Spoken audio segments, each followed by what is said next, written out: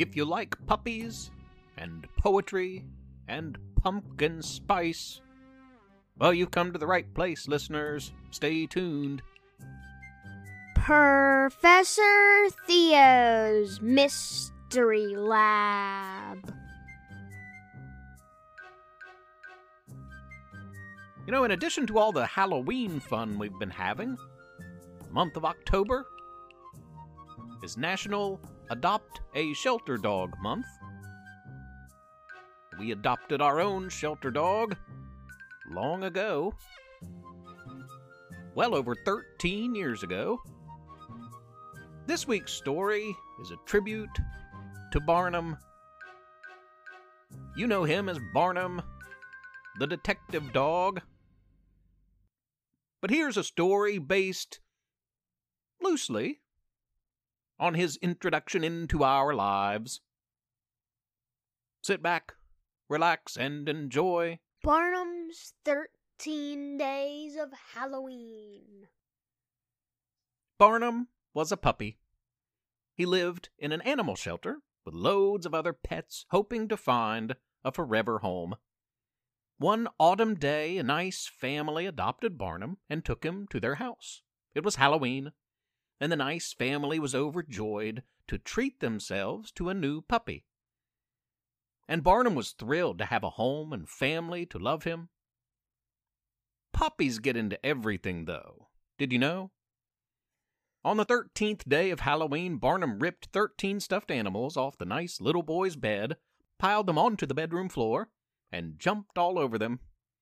He was quickly, though gently, reprimanded. On the 12th day of Halloween, Barnum left a big, stinky, smelly surprise in the upstairs bathroom. You see, Barnum wasn't quite potty trained yet, and sometimes puppies have accidents. Who wants to clean this up? On the 11th day of Halloween, the nice family took a super cute photo of Barnum next to some pumpkins, 11 of them actually, that decorated the front porch. On the 10th day of Halloween, Barnum got 10 hugs and kisses from his new human mom. On the 9th day of Halloween, Barnum got 9 bacon-flavored treats for using the bathroom outside. On the 8th day of Halloween, Barnum went to the vet, the doggy doctor, for a health checkup. Doggies have to see the doctor every year, the same as people. On the 7th day of Halloween, Barnum tried to get into the trick-or-treat candy. No, Barnum. Chocolate is very dangerous for dogs. On the 6th day of Halloween, Barnum finally warmed up to sleeping in the nice mom and dad's bed. On the 5th day of Halloween, Barnum got a new collar and a name tag, so if he ever got lost, he could find his way home again. On the 4th day of Halloween, the nice family posted 4 pictures of Barnum in his new Halloween costume on Facebook. Barnum was not particularly fond of wearing Halloween costumes. On the 3rd day of Halloween, Barnum barked 3 times at the mailman, who he assumed to be an enemy, about to attack the nice family. Barnum was very protective. On the 2nd day of Halloween, the nice family gave Barnum a bath. Barnum didn't like the water, but he did like smelling clean. On the 1st day of Halloween, Barnum sat on the front porch, watched the trick-or-treaters walking to and fro from house to house in shiny and scary and beautifully decorated costumes. Barnum felt at home here. He loved the nice family, and the nice family loved their new companion. Happy Halloween to all the shelter dogs out there. Those of you who have been with us for a while no doubt are familiar with Barnum, the detective dog. But you're also probably familiar with my tendency to share poetry from time to time. And this week is no exception. For those of you in the UK, I understand you celebrated National Poetry Day last week, just a few days ago. Here in Splendid and all over the United States, we celebrate National Poetry Month in April, but any day, any month, it's a great time for poetry, and I have 3 new forms to share with you today, listeners. What is a nonet poem? A nonet poem is a 9-line poem that begins with a 9-syllable line, and then an 8-syllable line, and then a 7-syllable line, and so on and so forth, until the final line is just 1 syllable. Here's my nonet poem,